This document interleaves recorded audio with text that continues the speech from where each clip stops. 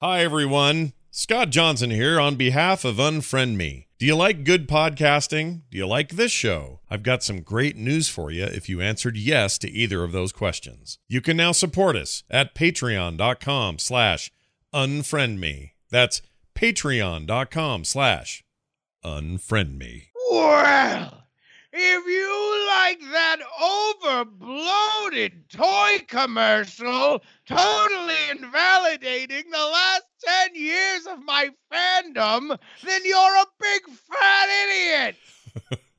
Oh, yeah? Well, I think the world of movies owes a debt of gratitude to all these capes and cows from the Marvel Comics universe. Oh, yeah? Well, if you liked Avengers Calling Infinity War, then you can unfriend me.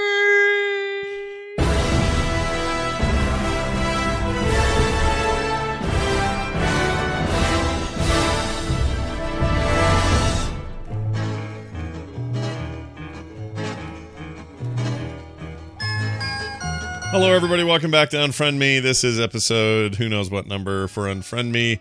It's May 1st, 2018. Scott Johnson here with Justin Robert Young.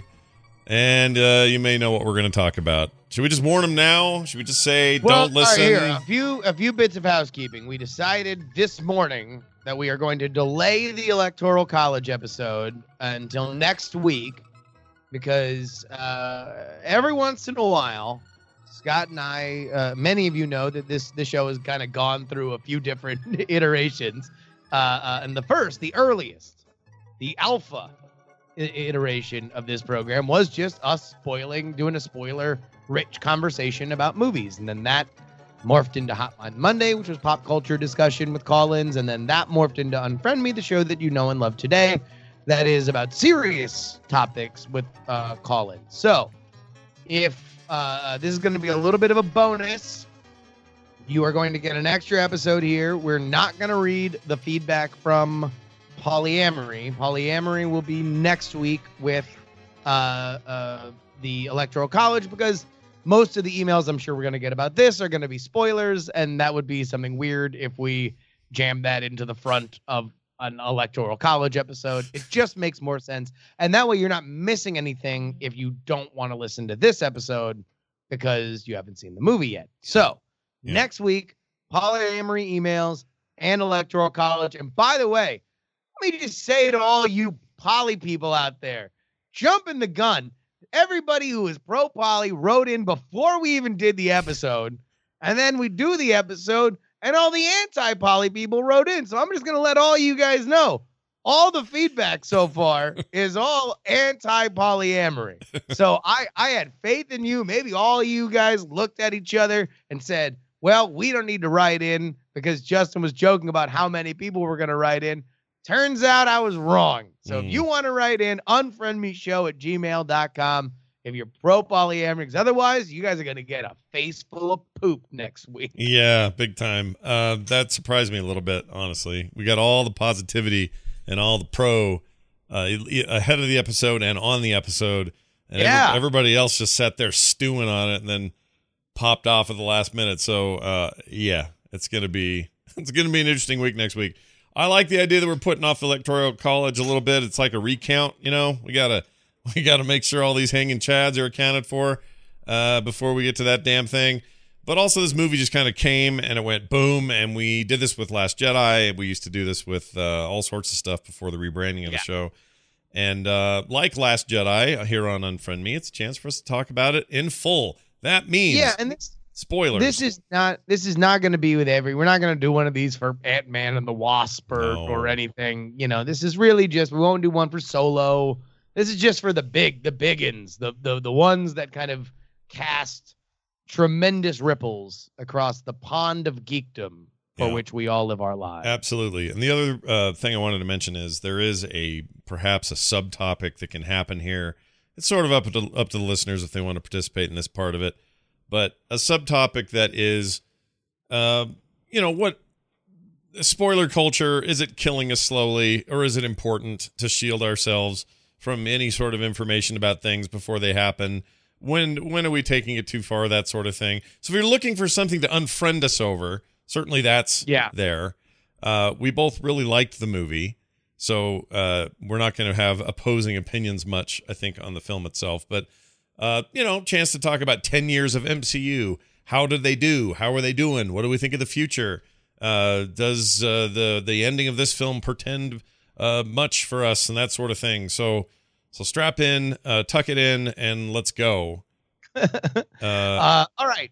So let's go ahead and start out at the beginning. I think we'll get our opinions out there, and then we can continue to talk about it and take calls.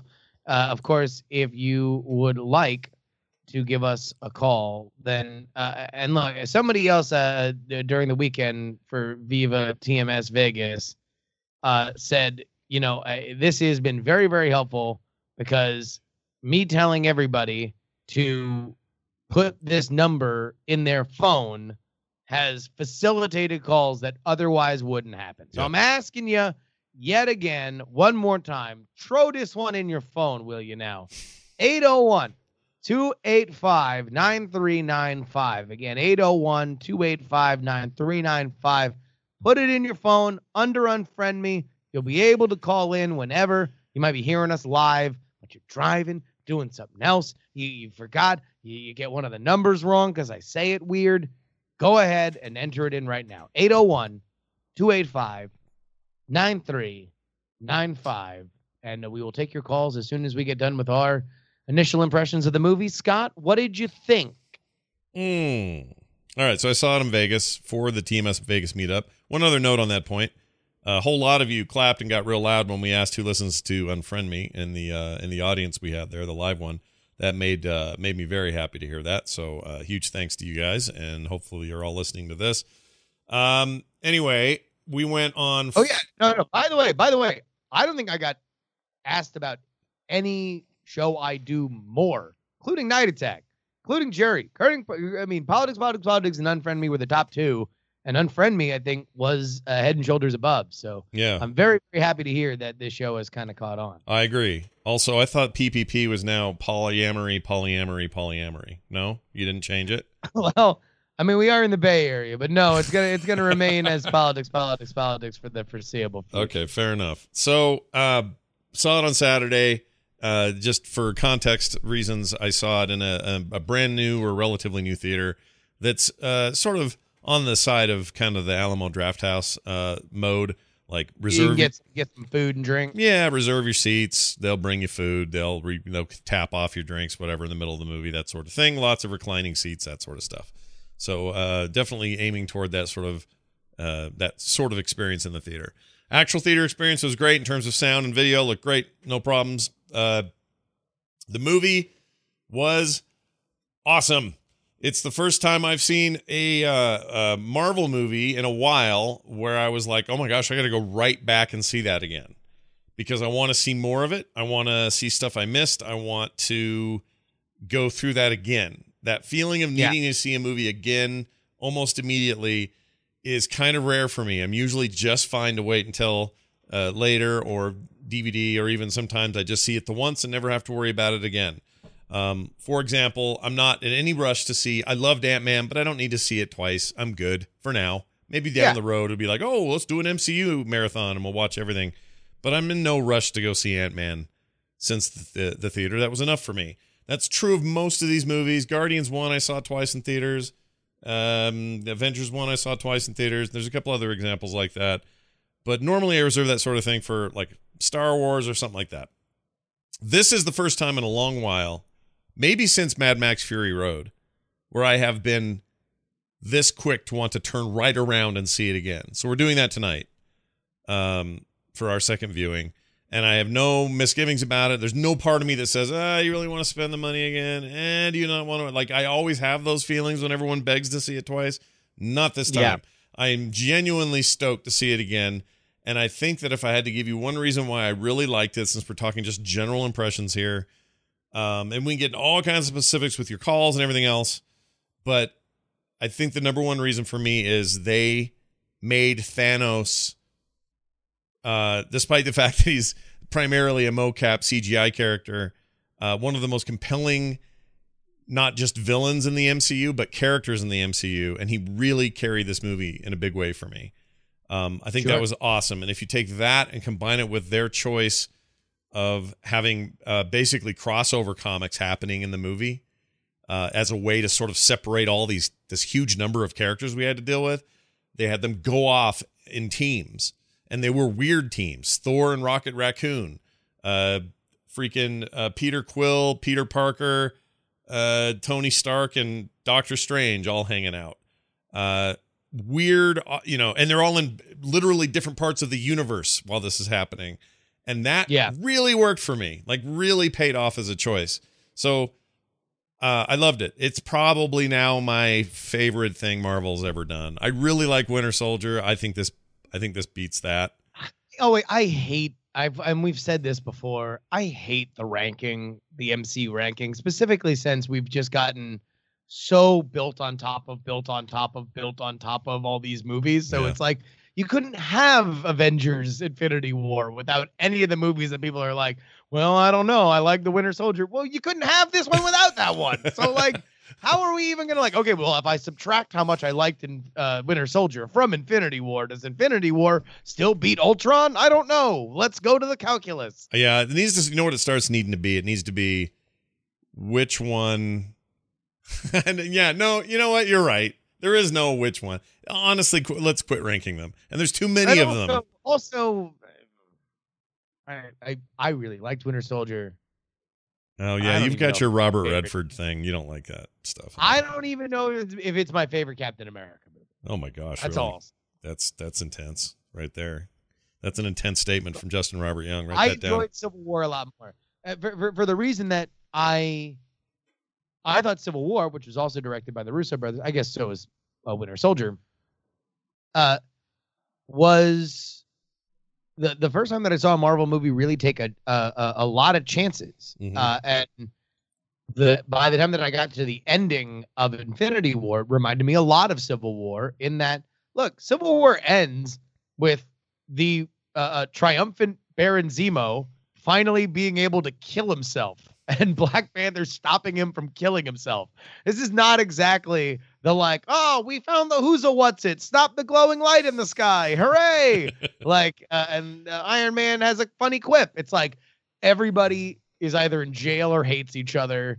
Even the bad guy can't kill himself. It's just a total bummer downer of an ending. And this similarly is a total bummer downer of an ending. Mm-hmm. I loved both of them. And I think really if there's any criticism that you could have, it is that, well, we know all these people aren't dead, which obviously, because if we were to take the ending of this movie seriously, it would tank the Disney stock, considering how many, and the Sony stock, considering how many previously announced films have been invalidated based on the ending of this movie. But that's not the movie's fault. That's storytelling. Like, follow along with the story. If you want spoilers, then spoiler. The heroes are going to win. The fact that the heroes have temporarily not won in this film is fun. It's great. You get to have a different experience. Yeah. Also, props to the filmmakers for figuring out a way to. We talked about this morning, but they fooled me. They fooled me into thinking that these were going to be, that is to say, this movie and Avengers 4 were going to be a lot more separated or a lot more self-contained than they clearly are going to be. I didn't realize how direct sequel-y it would be, because the way this thing ends, which is basically Avengers the snap happens. He goes clap clap snap, and the snap happens, and half of the universe is gone. Yeah, half the universe goes. Many of our heroes. Now the question is, are they gone in terms of like shoved to another dimension? Are they dead? Are they meant to have never existed? Like, there's a lot of theories going on about that. I don't think it's they don't exist. I think it's just him wiping them off the planet. I think they're dead.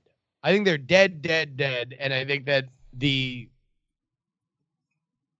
without getting into guessing, speculation as to what's going to happen later, I think that there's a reason why the new guys went away and some of the old guys were there, because I do think that they're going to pay that there are going to be consequences, and it is going to result in sacrifice from some of the people that are still there. What do you say about the theory that, and this is all in my head, so when I say theory, I don't mean anyone else shares this, so I just totally made this up, but the idea that the ones that disappeared are the ones that are still fine.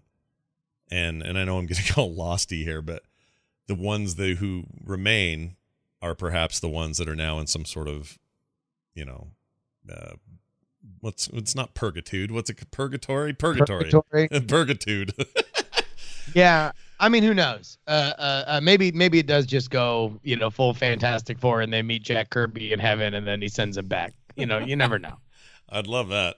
But it's the ending is basically for those. Well, if you're listening and you're cool with this, there's only probably a few of you who are like, I don't care about spoilers. Tell me whatever. The half of the population of the universe disappears, and as it happens, appearing to mostly be random. Although I think you make a good point about all the old school or all the old guard being there still. All the Guardians except for Raccoon gone. Poof, bam, they're dusted. Yeah. Who else? Nick Fury is gone in the teaser thing at the end, along with what's her name? Forgot her name. Colby What's Her Nuts. Colby What's Her Nuts. And then you got how she met her mother. That lady. That's who the Colby woman is. Right. And then Spider-Man dead. Peter Parker. Well, I mean dusted. Whatever dusted means. He's one of them. Black Panther dead. Yeah, no Black Panther. Lady. Remind me if what's her name? Lady Panther from Walking Dead. I can't remember if she poofed or not. I think she's still there. What? Isn't she still there? The Walking Dead. Lady? The people from Black Panther. Yeah, I think she. Yeah, I think they're all toast. Did they all get dusted? Okay. So everybody dusted apparently outside of the names I know are the Spider-Man gone. Spider-Man's dead. Yeah, he's out. You got Tony Stark lived, Captain America lived. Although it seemed to be kind of random as to how and when people would dust. Like it wasn't all simultaneously. It was all kind of, oh no, I'm going too. It was almost as if it was cinematically staged, so you got the most emotion out of it. Okay. But this is the problem. You put a bunch of nerds in a room and you make it happen that way, and then they all start nitpicking it and going, well, wait, is it simultaneous or were they done? Wait a minute. Were they more pure than the other ones? Exactly. It starts to you can go down a road is what I'm saying. Go last because he was a virgin. But you got your core group survived, including Bruce Banner. Doctor Strange dead, by the way. Yeah, Doctor Strange, he's out. Yeah. Who else? Who went poof? It's Black Widow's still there. You know what? The core Avenger people are kind of still there. The ones that were like Avengers in the Avengers. Yeah. Right? And we don't know about Hawkeye because he's not in this. All right. Well, I mean, he's somewhere chopping wood. With an arrow, though, is what I assume. He's got wood on one far end, and then he's so good and so strong with that bow that it's literally splitting his wood in half. All right, before we go too deep into the end, the movie also kills a lot of people during. Loki's dead in the first 5 minutes. So is Heimdall. Gamora probably has the biggest emotional beat in the movie for Thanos, which I think brings everybody into a very weird state of mind as he kind of flexes his emotional muscle a little bit to get the Soul Stone while he kills Gamora. Yep.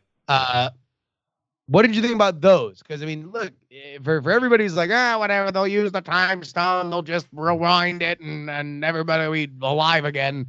Like, those deaths seem like they're a little bit more permanent. The ones earlier, yeah. Yeah. Yeah, I was a little shocked. And now Loki's died before and come back and died before and come back. Like, this isn't new for him, but what was new there was no apparent backup plan. Like he appears to have been killed, and in no small fashion. So I think maybe we're really done with Loki, and that bums me out because I think Loki's amazing, and I like Tom Hiddleston a lot. So I don't know what to think about that one. Although apparently, I read I think it's an Empire interview with him that he was legit supposed to be dead in Dark World. Oh, like him sacrificing for Thor was supposed to be for real dead, and then they screened the movie, and the audience was like, "Yeah, whatever, he'll come back." Well, do you think? Maybe they're doing that now. Maybe they'll do that again. Just bring. Well, the thing is, I don't even know. I have not heard as much of the "I can't believe they killed Loki" in this movie because there's so much carnage and death. Yeah, I think if Loki's is to be gone, he's definitely gone here. Yeah, and also the other thing is that was in the screenings that they were like, "Oh, okay, Loki's definitely not dead," and so they had to reshoot another scene and as the ending teaser or right before the ending where it's revealed that he's actually taken over for Odin. So they changed the movie based on audience reaction. We see no such scene in Infinity War. Right. The only Marvel movie I've never seen is Dark World. I still haven't gotten around to it. And now it feels weird. It feels weird to do it now. Like, I don't know. Why? I don't know. It's fun. I don't know. It feels like Ragnarok's like better by all accounts, and then it's like, I don't know. I should probably just do it just for continuity, right?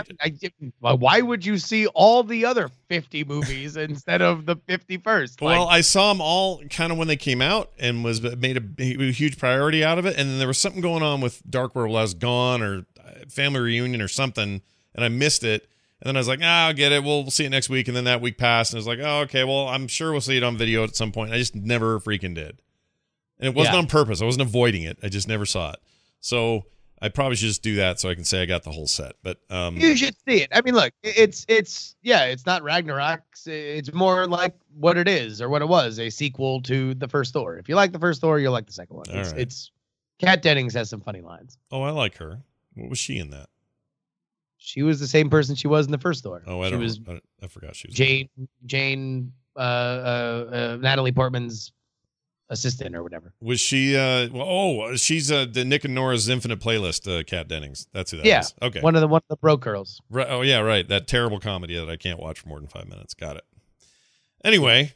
She's good though. Oh no, she's great. She's in that show is not as good as she is all I would say there. Anyway. And who among us are always at our best? Right. No offense to anyone involved. So anyway, it's real good. And I really don't have a lot to complain about. Honestly, it's hard for me to think of stuff. Well, no. All right. So what did you think about how they split up the teams? Because the movie effectively follows two different, like one galactic, one Earth, which is great because it kind of gives us both flavors of the cosmic universe and the Earthbound universe, and then they eventually merge into this one big gigantic super fight once Thanos comes down to collect the final stone. Right. How did you like those team ups there? I loved that stuff. So first of all, I do kind of have questions about where's Valkyrie, where's Korg, like where are some of those other folks from the ship? Where I think we're supposed to believe that they're dead, that Thanos has killed them before the movie. Oh my lord, really? I was hoping they were part of the people that got away, but maybe not. Maybe. Okay, yeah. Oh, yeah, because some people escaped, right? Because killing them without any kind of ceremony is a little bit like Alien 3 opening with Hicks, Newt, and everyone else just dead. You know what I mean? Like, yeah, you can't be doing that to me. So I'm hoping that they're out there living and doing whatever they're doing. Chat room says no, they're alive, but I don't know how they know that. So anyway, the team ups. I think that how they ended up with teams. The teams they ended up with was really strong. It didn't feel contrived and weird to me. It opened up all kinds of new thinking and thoughts for me. Like, what does Aunt May think right now? Peter was on the bus. Yeah. He's not on the bus now. Where is Peter? I don't know if she knows who he is yet. I can't remember how things went in Homecoming. I don't think she knows. And the final scene was her finding out that he was Spider-Man. Oh, that's right. Okay, but even if she knows, and now she knows that, knowing what's going on, like knowing about these weird ships that came looking for stuff, she knows he's probably involved, and she has no idea that he's out there. And she's charged with his, she's basically his parent, the only loved one he has left in the world. I couldn't stop thinking about that. That really got to me for some reason. Yeah. Anyway, Aunt May. The off-screen Aunt May is what got you throughout the movie when literally every other character that you've been watching for a decade is dying. Yeah, kind of. Like weirdly, yes, it was weird. But anyway, the team ups were great. Happy to see Victor Wong hanging out with Doctor Strange. He was one of my favorite things about Strange, that movie. So it's good to see him back. Although we don't know, he went back to work on his shite, so he's a little bit of a chick in the bucket. We don't know what happened to him, or if he's one of the 50% or not. So we'll hope he's good. But anyway, sure. The way different people ended up with different people, I thought they were good.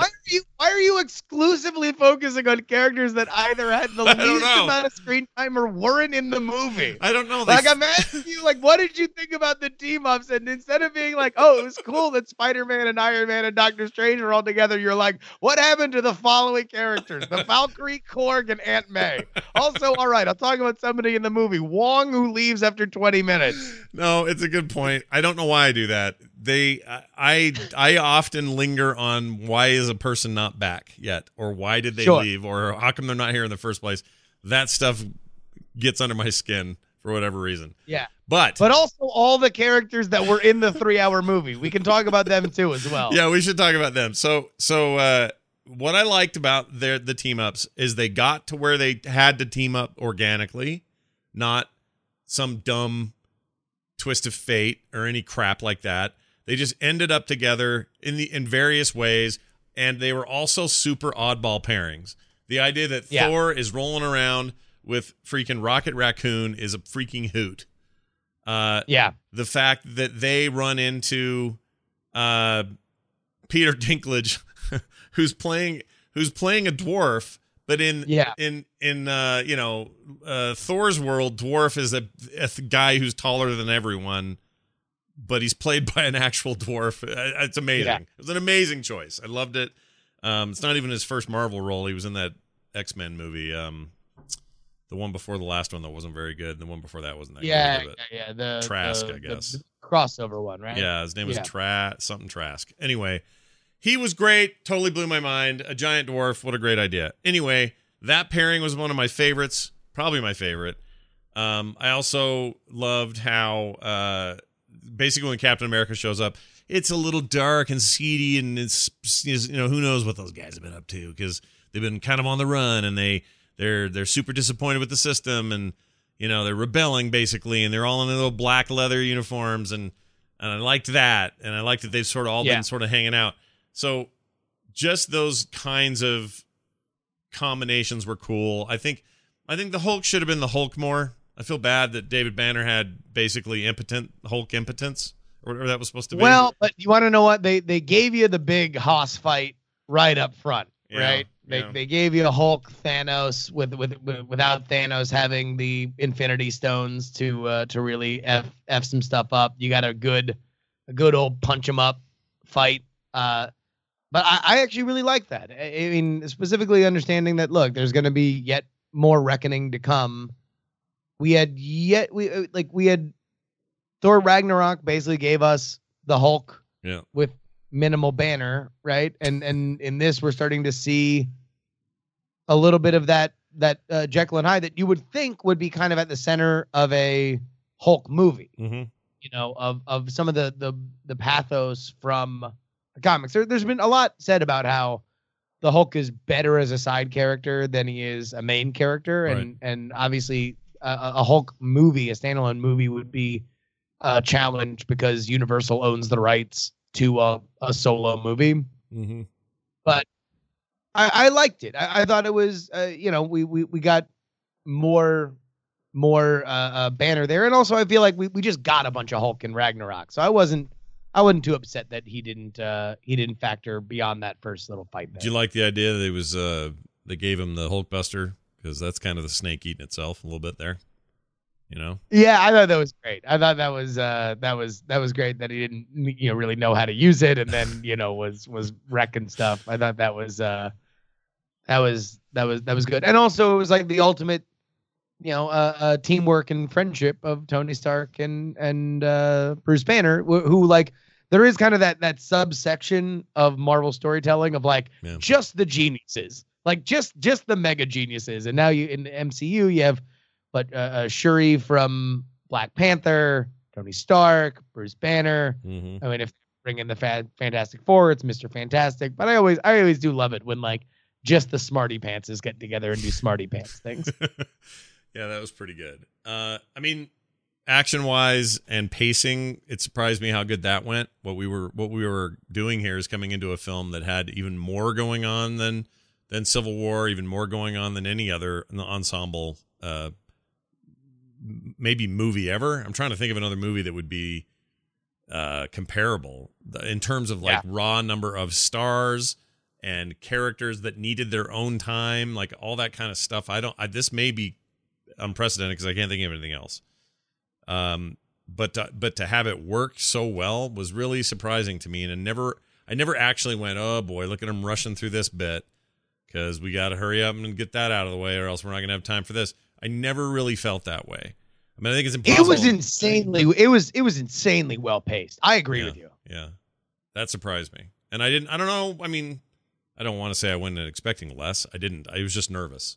I just thought, oh, there's a lot of people all making $20 million a movie and all wanting their big screen moment and everything else, and they somehow all got them and still made room for the most multi-dimensional villain perhaps in comic book movie adaptation history. Maybe. Can you think of one that's better than Thanos? I can't. Well, Joker. I mean, Joker's a little one note. He's good, but well, I don't know. I mean, it's so hard to compare because what Thanos is asked to do here is really kind of be the star of a movie that nobody wants him to be the star of. Yeah. And yet he kind of has to be, so all this galaxy of heroes can sort of orbit around him. And, you know, if you looked at this this phase of Marvel's movies, it's been about kind of the villains that they've really answered some of their critics about, like, hey, all the Marvel villains suck. They exist just so the heroes can punch them in the face at the end and their glowing light in the sky can go out. But Thanos was good. Killmonger was great. Even Dormammu in Doctor Strange is somebody that is like so large and so unknowable that they have to have one of the most memorable scenes in the movie to have Doctor Strange outthink him. They can't outpunch him. You can't outpunch oncoming amorphous death. And I think that's what Thanos did here. Another thing, I would highly recommend everybody go read. Slash Film has been reviewing all the Marvel Cinematic Universe movies in anticipation for this, and they made a point with this last phase that there is the running theme of colonialism, of an invading force that is either in some way superior, deciding how they will interact with a less civilized society. Mm-hmm. And obviously that comes to a head in this movie as Thanos, as the conqueror, is just imposing his will on the entire universe. But you saw that with Black Panther. Black Panther is a story about a nation pondering whether or not they want to colonialize, if they want to spread their advanced civilization around the world. And there's a lot more of it throughout Guardians and Doctor Strange. But I don't know. Look, with this film, I thought it was so funny. It was so true to all these characters. I really can't say enough about it. It's just hats off. I've consistently been impressed since the moment I walked into Thor, the first Thor movie. I was like, there's no way I'm going to like a Thor movie because Thor sucks butt. And he's always sucked butt. And I've hated him as a character since I was a kid. He's always so boring. He's just this, like, all right, just such a transparent, here's IP we don't have to write and we can own because it's like a mythological figure. He was always, like, the difference between Thor and Hercules, also a Marvel character, was never really all that different for me. And they blew me out of the water with that one. And this one continued Marvel overachieving with storytelling, humor, and super relatable characters. Yeah, I agree. It's a hell of a way to cap off 10 years of really impressive stuff. And I felt the same way about the first Thor. I just went, oh man, really? We're doing this? And he's such a funny, charismatic, bankable character now. Like, you could almost argue Thor is, and I'm part of this feeling might be coming from, he just had a huge successful film that everyone really loved. And it also gave him more of a chance to sort of strut around and be humorous as well as kind of stoic and Thorish. but he feels like the leader right now to me. Like in the comics, Captain America's kind of head of the team. There's back and forth with him and Tony Stark over time in the comics where, Tony's sort of head cheese or whatever. And in the movies, Tony's kind of been that because he's been the more bankable star. But I'm telling you, Hemsworth just creeping up everybody's ass and becoming this important thing. But then they proved it to me again with something, actually in two cases. Ant-Man should have been super dumb. There's no way that works. It's dumb in comics. There's no way that should be any good anywhere. Totally good. Nailed it. Heist movie approach was perfect. All that stuff was great. And then they do it again with Guardians of the Galaxy, maybe even more so with that. That stuff is weird in the comics. It is not mainstream. It is the least mainstream thing ever. And we've talked about this before, but I don't know anybody hardly before that movie who could have told me what the hell the Guardians of the Galaxy were. They don't know. A raccoon and a tree? Come on. Like, it's insane. And they completely pull that off. And not just pull it off, but like create a... I mean, look, two of the biggest cheers in my audience were the establishing shot of space where Rubber Band Man is playing, and all of a sudden you're like, yeah, we also got a Guardians movie. And Wakanda, and these are ladder heroes. I mean, they made Iron Man.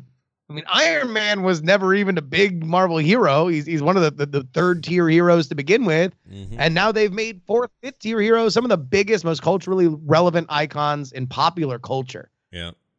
Yeah. It's no small feat. So, Capstone, this thing as a capstone is pretty amazing. And also Drax got the best lines. Drax always gets the freaking best lines.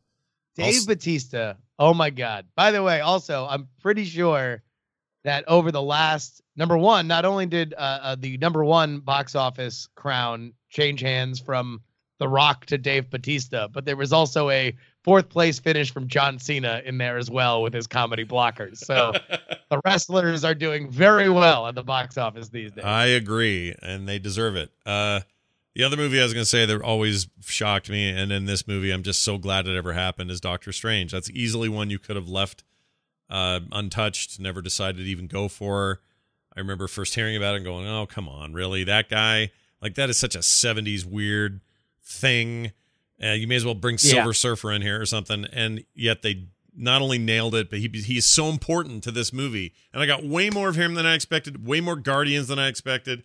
Like, instead of feeling like there was too much crammed in, I was just impressed with how much was crammed in and didn't feel crammed in. It's hard to explain, but it just did not feel like a mess. And I cannot wait to see it again tonight. Oh my gosh, I'm so excited just talking about it. Well, I'll tell you what, how about y'all go ahead and give us a little call-a-roo, 801-285-9395. We will keep talking about this as you guys call in and give us your feelings. I know that there's a few people in there that didn't like the movie. I can see y'all in the chat. Ring-a-ding-ding right now. Let's hear it from you. Yeah, if you got an opinion, don't be just spouting it in there. That's cool and all. We like an active chat room. We need to hear your voice. Okay, so get it in here. Let us know. 801-285-9395. There was one a second ago, and I just barely missed it. Whoever you were, you can call back, and we'll add you back. Oh, I think they may have just called back. Hold on. Let's see. Did it work? Hi, you're on the air. Who's this? Hey, this is JC Calhoun. Hey, JC Calhoun. What's up, JC? What's up, yo? What's going on? Hey, man. Well, you're all wrong, so there you go. Wow, that's simple, huh? Give us the breakdown. Why are we wrong? Why is it bad? I agree the character bits are awesome. All the characters are great, but the storyline's got like enormous holes in it. Oh, Thanos, I'm going to kill everybody, except I'll just leave Thor and live alive here. Oh, Thor, he's got the only one that's got anything that can do anything. I just want to kill Thanos. Or Thanos, hey, you want to fight population? Maybe just like make people sterile since you have magic powers instead of killing people?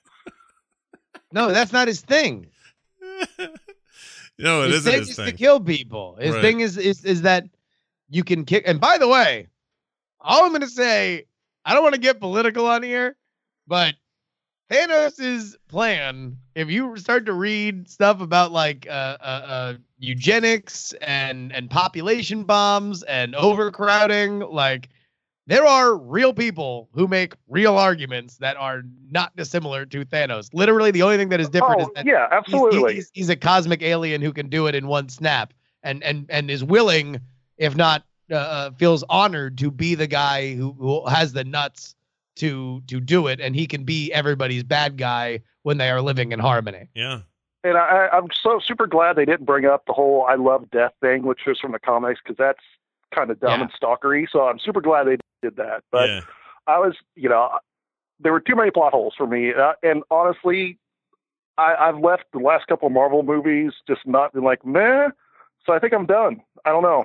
You think you're done? Wow, that's a dark ending to that call. Let's take this next one. See what we got here. Hi, hello. You're on the air. Who's this? Hey, it's Jonathan in New York. Hello, Jonathan in New York. Always good to hear What's from up, you. dude? What's your take on all Hey, this, man? are we talking about how Thanos aborted the universe? Yeah, kind of. Well, half of them, right? You got a good half done. I'm super psyched for Leftovers season 4 now. Yeah, the first thing I got when that movie ended is Brian Ibbett sent me a text in the theater. He was right behind me, and he sent me a text that said, he says, "I'm really stoked for Avengers: Leftovers." I mean, yes, they did a Rapture storyline, right? Like that's what they've done at the end. By the way, anybody who's a fan of the Leftovers, go read Alan Sepinwall, I believe, he's a television writer primarily, but wrote about Infinity War and is a huge Leftovers fan. So you will enjoy Mr. Sepinwall's writing about Infinity War and how it relates to that show. I'll check it out. I'm fascinated by that stuff. I enjoyed the movie. Yeah. Oh, you did? Okay, good. Give me a grade, A to F. Where are you? It's not as good as Winter Soldier, but it's up there. And that Winter Soldier. And I agree with Justin in terms of there's too many MCU movies at this point to really create a hierarchy of films. There's so different and all over the place, and I think Ant-Man, like you said earlier, is a great example of that. It's almost like its own industry at this point.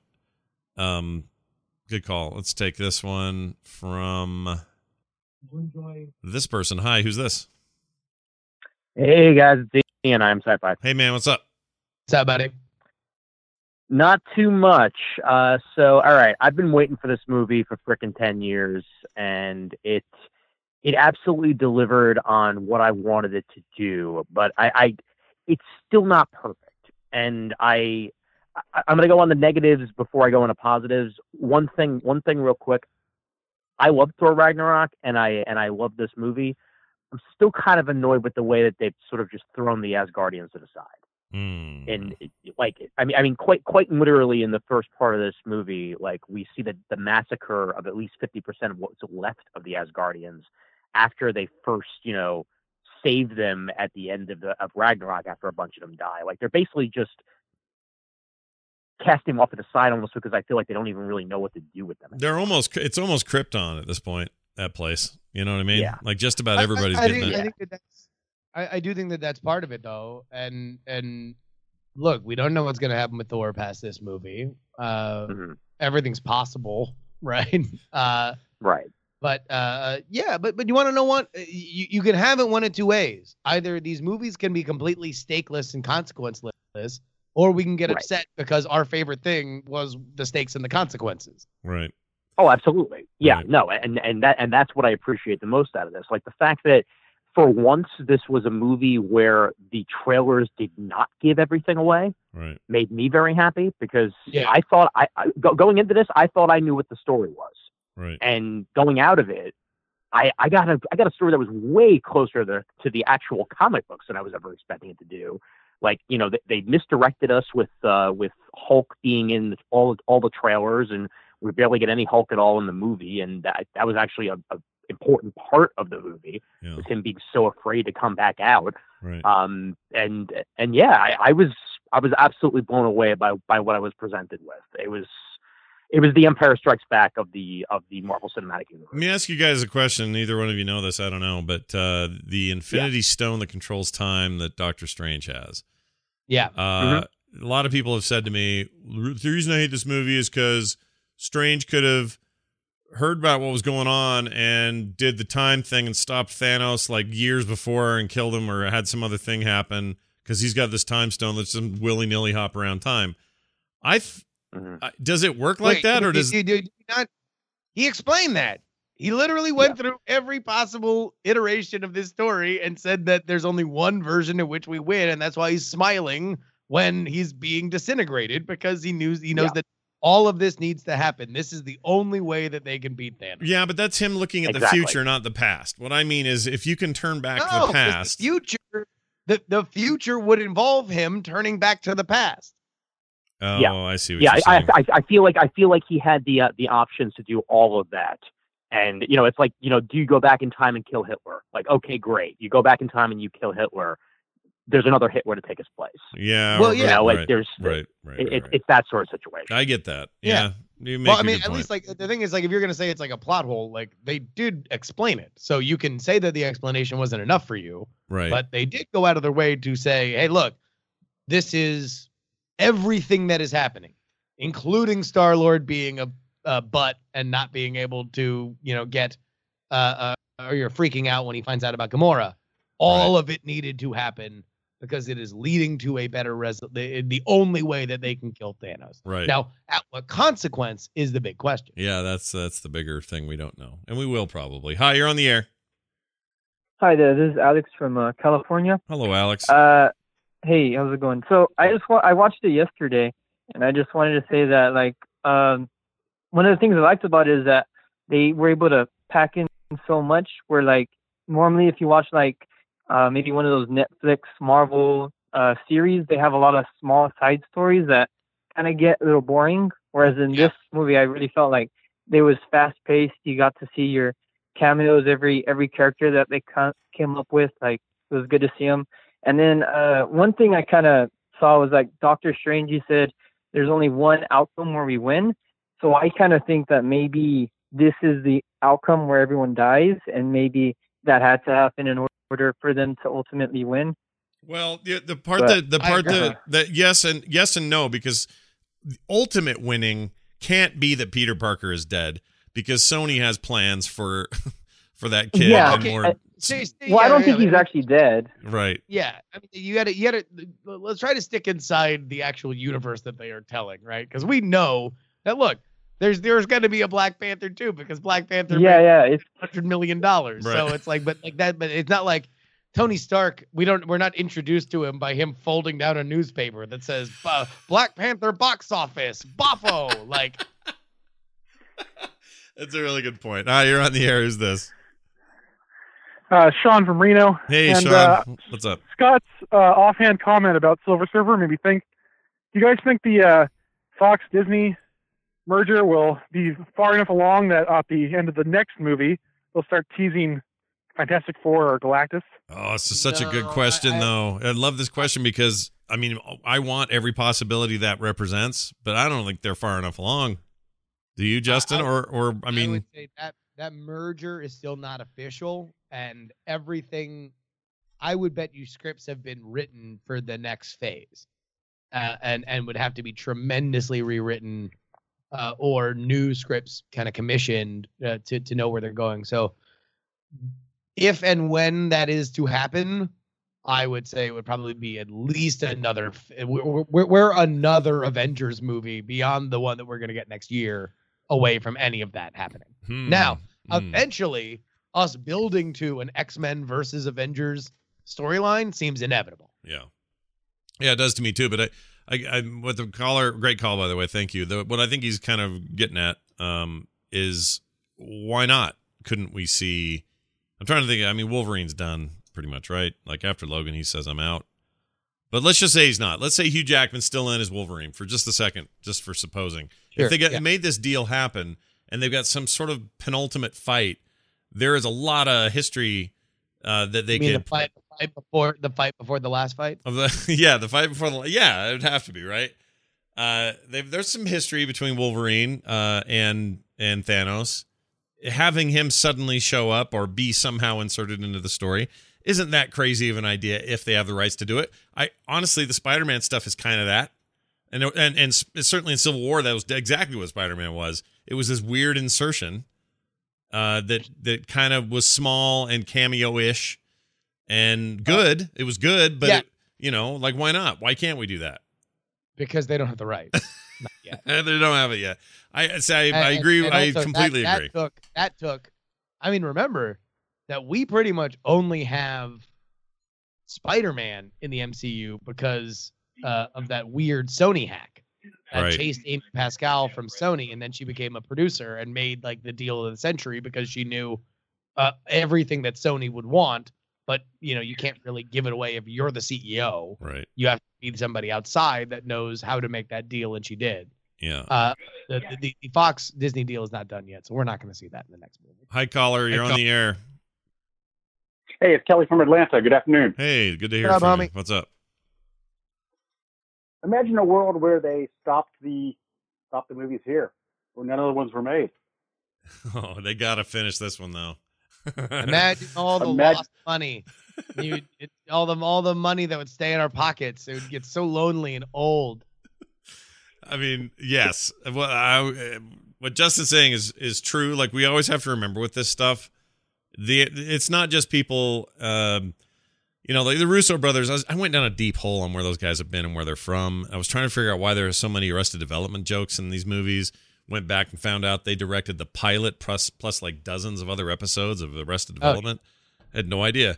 Both separately and together as brothers and separately. And anyway, the idea that they are fulfilling some cool artistic stuff that they would always have wanted to do about a thing they're fans of is absolutely true and apparent in this work. And I think up and down, from effects people to the actors themselves, they're all getting to do really cool artistic stuff, but all of it, and I mean all of it, is in service of huge amounts of money to be made. So them stopping now would be way premature. It would be like Call of Duty stopping at 3, Modern Warfare 3, even though people at this point are like, well, we've had enough Call of Duties. The money's still being made. It's still just a money printing machine. Even if they lost a little on the next one or something, they're not stopping. Like Star Wars Last Jedi didn't make the kind of money that the 2015 one did. Force Awakens did, but that's guaranteed not a way to stop. They're not going to go, oh well, I guess we're good, we're not going to make these anymore. No, it only was like the 5th highest grossing movie of all time and not the first. So right, screw you. Yeah, screw you, money making everything. Yeah. Now apparently the reports are that the Russos are done after this next movie. After they're out. They are out of the Marvel Cinematic Universe. Which, tell you what, if you've gone on the run that they have, where it's Winter Soldier, Civil War, and then Infinity War 1 and 2, like, whoo, yeah, whoo. Yeah. No, as far as I'm concerned, they're That's the run, baby. They can do whatever the hell they want for the rest of their lives. They are powerful torch holders. Hi, you're on the air. Who's this? Hi guys, this is Desiree. Bring her Brighton chat. Hello. I'm still thinking about she's still making me want more of these Rice Krispie things back here you sent me. So thanks for that. Be easy with those. Those are dangerous. Yeah, I know. I'm tempted to eat that whole thing, but I'm not gonna. I'm gonna hold off. I'm good. Anyway. Okay. What's your take today? Good. I actually had a question. Did you guys feel that I was watching some things on YouTube and someone had mentioned that they felt that they did Hulk wrong. Like they felt that his character was represented incorrectly. And because the whole thing about him not wanting to come out, and I was like, because he was scared, but someone's like, that's just wrong. He would never be scared. He's fueled on fear. Mm-hmm. So did you guys feel that they did this character wrong, or is it something that may be part of his character development? Well, just from a like I want more Hulk action, I was disappointed, but that's just petty me. You know, I actually think what Justin said earlier is true. It served the story better to have Bruce Banner be who he was and what he was dealing with. But I also have a feeling this Hulk not coming out thing has something to do with the ultimate resolution of the cliffhanger and the story. And I don't know what it is yet. I don't have theories as to how it applies, but I don't think there's a mistake as to why the Hulk did not want to come out, and it has something bigger to do with something. I mean, look, there have been plenty of Banner can't get the Hulk to come out stories in the comics. It's not like that's a new thing that was invented by the Marvel Cinematic Universe. this is the first time that we've really seen it on that level. Yeah.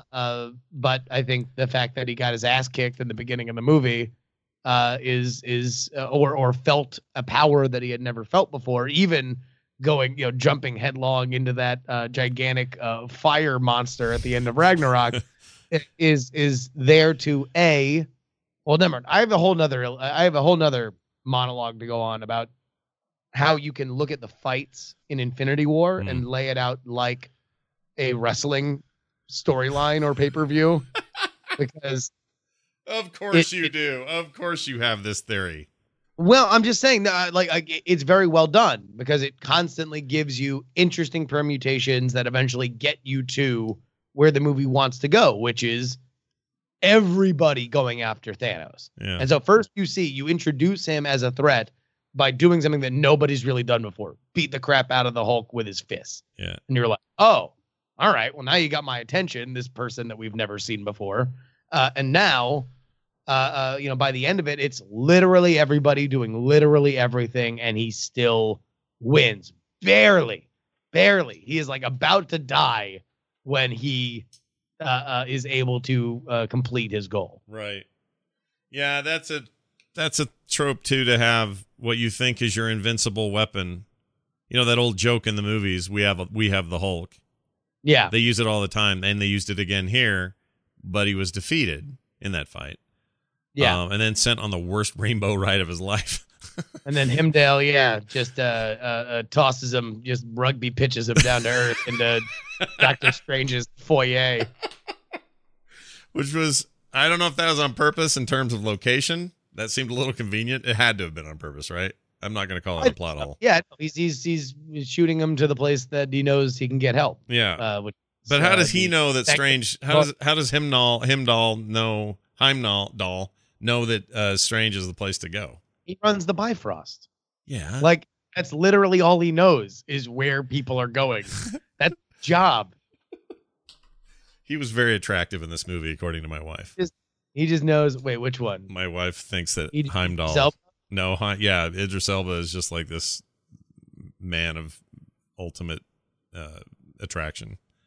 I mean, he was in the movie for maybe this is you and your wife can talk about all the characters that were in the movie for under 5 minutes.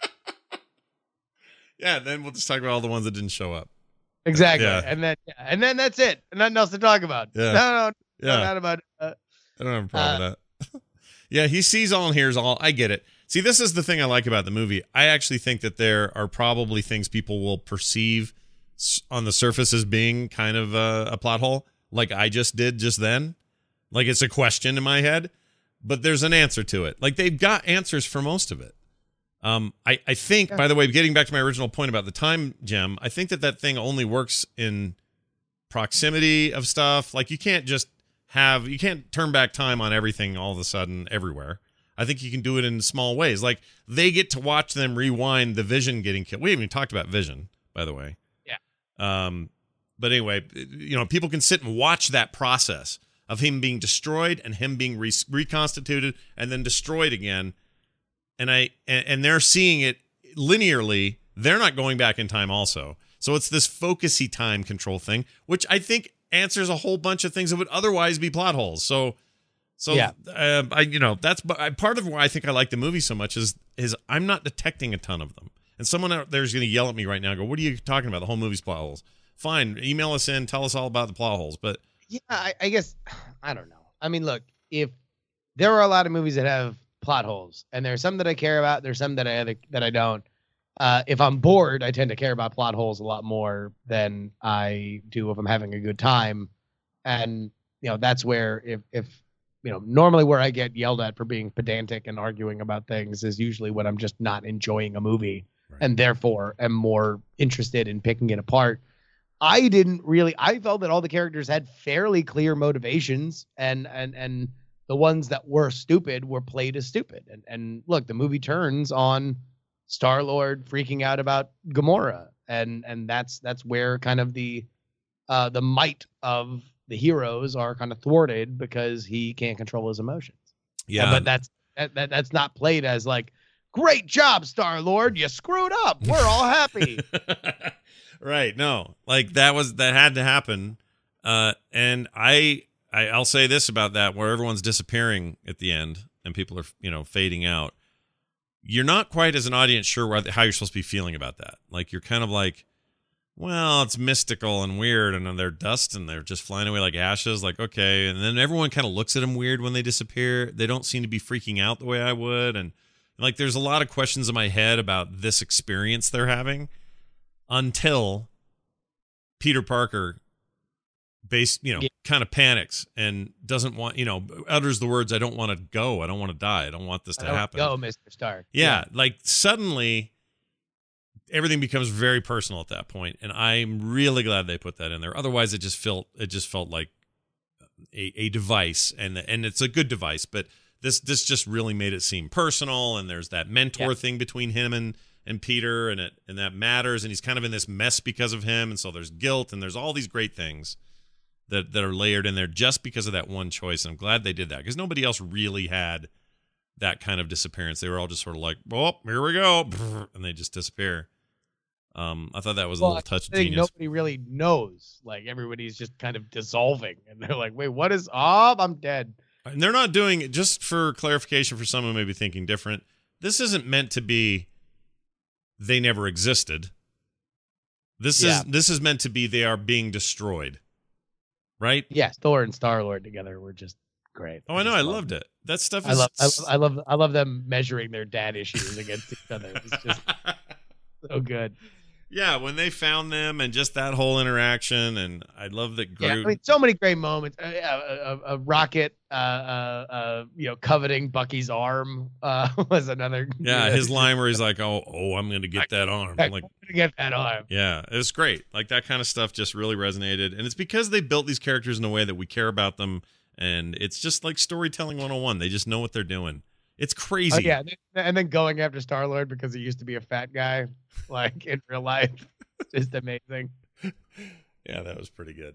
So we'll see. All right, the final scene, the after the credits scene, the Marvel movie trope that has really affected so much movie making, that has made sure we watch every special effects house, all their 50,000 credits. The idea that Captain Marvel will be a key factor in this next Avengers movie. Are you excited? Interested? Yeah, partly because the Captain Marvel movie, isn't it next? Or Wasp and Ant-Man's next, right? Ant-Man and Wasp had their new trailer drop today. Fun looking. And I think after that... I would imagine that we are going to get some kind of Infinity War interaction, although they have said publicly that there won't be. But I would be a little surprised if that ending credit scene didn't have... Oh, it'll have some impact, sure. Yeah, they're pretty good about tying that stuff together. But if she and her movie are directly affected by it, then her whole plot could revolve around this in some way. But maybe they're not doing this in the same timeline. I don't know. I don't know how they're doing that. But also, Captain Marvel takes place in the 90s, so it is something that... Oh, I didn't know that. Yeah. Oh, well, that's why it has Homeboy, the villain from the first Guardians, in it. Okay. All right. I'm down with that. That's okay with me. I'm all right with that. It's a broad assumption though from Nick Fury that she's not one of the 50% that's dust at this point. You know what I mean? Like, anybody you call on your phone could be floating into the neighbor's yard any minute. Sure. Yeah. Especially that weird like clarinet version of a Motorola two-way. Yeah. What the crap was that? Anyway, I mean, look, trying to communicate with somebody from, some distant lands. Yeah, I understand how it works. All right. Well, it's going to do it for us today. Great discussion today. Great calls, everybody. You guys were awesome. We have held on to, with a great grip, the Electoral College Unfriend Me content for next week. Okay? So calm down if you're all super stoked about our archaic electoral process. We haven't talked about Red Skull. Were you pumped to see Red Skull back? Oh, so for a while it was throwing me because I wasn't sure it was him. First of all, because he was just kind of like hooded and, he could have been just some demon new character. And then when they got to his face, I went, oh, that's Red Skull. But then the voice is not Elf King from Lord of the Rings. Not Weaving. Hugo Weaving. So because it's not him, I'm thinking, oh, well, maybe it's not him. So I kind of had this farting around in my head in that scene, and that's actually why I'm excited. One of the reasons I'm excited to watch it tonight is I'll be able to soak that in without being distracted. But I I couldn't figure out if they were trying to say that was the actual Red Skull. Was that some other kind of guy that just was, like the dude stuck in the third Indiana Jones movie who told you whether you picked the right goblet or not? Like, he was a little crusader from Last Crusade. Right. I love that trope. Yeah, I mean that to me, Steve, that was the only one of those things where it was like very comic booky. Where it was just like, oh, like every character is gonna be somebody. Like there's all of a sudden, the grave they're gonna walk by. It's like Ironmonger. Remember him from the Obadiah Stone. Although I kind of always assumed from that first Avengers movie, considering that Red Skull doesn't die, right, that he gets into the cosmic abyss with the Tesseract, that we were going to see him again. I was excited to see him, but it was a character that could have been played by anybody. It just happened to be somebody doing a Hugo Weaving impression. Yeah, and it was fine. I don't have a problem with it. The idea that he's at the exact spot Thanos needs to come and figure out how to get the Soul Stone. I mean, sure. Like, well, he's the Guardian. He's the Guardian of the Soul Stone. Yeah, but it's so convenient that he's the Guardian of the Soul Stone. You know what I mean? Like, yes. No, that's what I'm saying. It's very comic booky, and that it's literally just there for the. And I know that I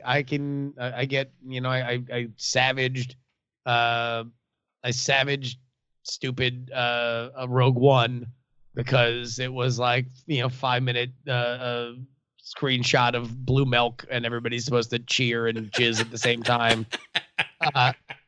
And this was a little bit of just randomy fan service, but it was so out of left field that I really dug it. Yeah, it's fine. It's fine. The movie earned it, I think. Anyway, go see it. Avengers, Infinity War, that's the name.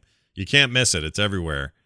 And I'll be seeing it again tonight with my kids who have not seen it yet. So I'm very excited. I'll be seeing it. I'm excited. I love it. I even I don't know. It was just great. I kind of wish there are days like this last weekend where I wish I was 12. And this was my childhood movie time. I don't think these kids appreciate it. We'll just start comic book movies at the MCU. Yeah.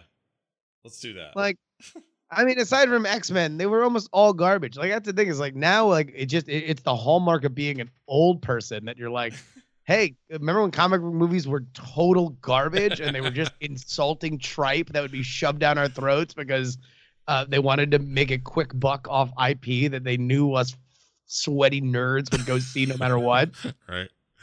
Right. No, that's true. But yeah, the Nolan Batmans were good. I'm just saying that like now comic movies are like really good. You get like really good, fun people. And I got to say, who knows what happens in this next Infinity War, but man, this phase of Marvel movies is probably my favorite. Oh yeah, no, it's great. It's one of the most. It's great. It's clear that they're in a rhythm, and some people may not like this current rhythm, but I'm really the sequence or the frequency is attuned to me. As a viewer, and I think probably is true of a lot of you out there. Let us know what you think, and as always, any pre-thoughts you might have about the United States and its electoral college. That's next week. Yep. Wrong thing I played. The next week here on Unfriend Me. We should probably give them all the info before we go. Patreon.com/unfriendme is where you can go support the show. Unfriendmeshow@gmail.com is where you can contact us. That number to keep in your phone is 801-285-9395. And we record on Tuesdays at 12 noon Pacific, 3 p.m. Eastern. For those in the Utah time zone, that's the Mountain time zone. That's at 1 p.m. on Tuesdays. So come live. That's how you get your calls in. Come watch us live, listen to us live, and call in and let us know your thoughts on whatever it is we're talking about. Justin, anything else you want to mention? Yeah, folks, if you want to get my free political newsletter, you can go to freepoliticalnewsletter.com. 5 days a week, you get my political thoughts very quick. Bunch of links, some GIFs, a few hot takes that you can steal and repurpose to your own liking. Oh, go ahead and get it. freepoliticalnewsletter.com. I like it. And I should mention this because we're only like $600 away from breaking through. But the Kickstarter I'm running right now for playing cards, we've done really well with it. It's over at frogpants.com/cards, and we're about to break into a Go Fish deck, a dedicated, custom-made Go Fish deck. Not just another card. What are you at? What are you at right now? I don't know what the total is, but we're like $600 shy is all. Don't lie to me and tell me that you don't know what the total I really don't right now. Honestly, don't. I'd have to look at Dave. Dave knows. He can tell me. I know all these people right it's now. It's 30-something. Hold on. I can tell you right now. 30. I can't find it. Oh, 35,966 last count. 36,564 is what it is. Something like that. I don't know. But it's all very exciting, and y'all want to get a Go Fish deck, then hot damn, I got an answer for you. So go check that out. I think that's going to do it for us. Justin's at Justin R. Young on Twitter. You can find me at Scott Johnson. And we tweet there all the time, including when the show goes live. Thanks, everybody, for listening. Go, Mr. Johnson! We'll talk to you next week. Bye.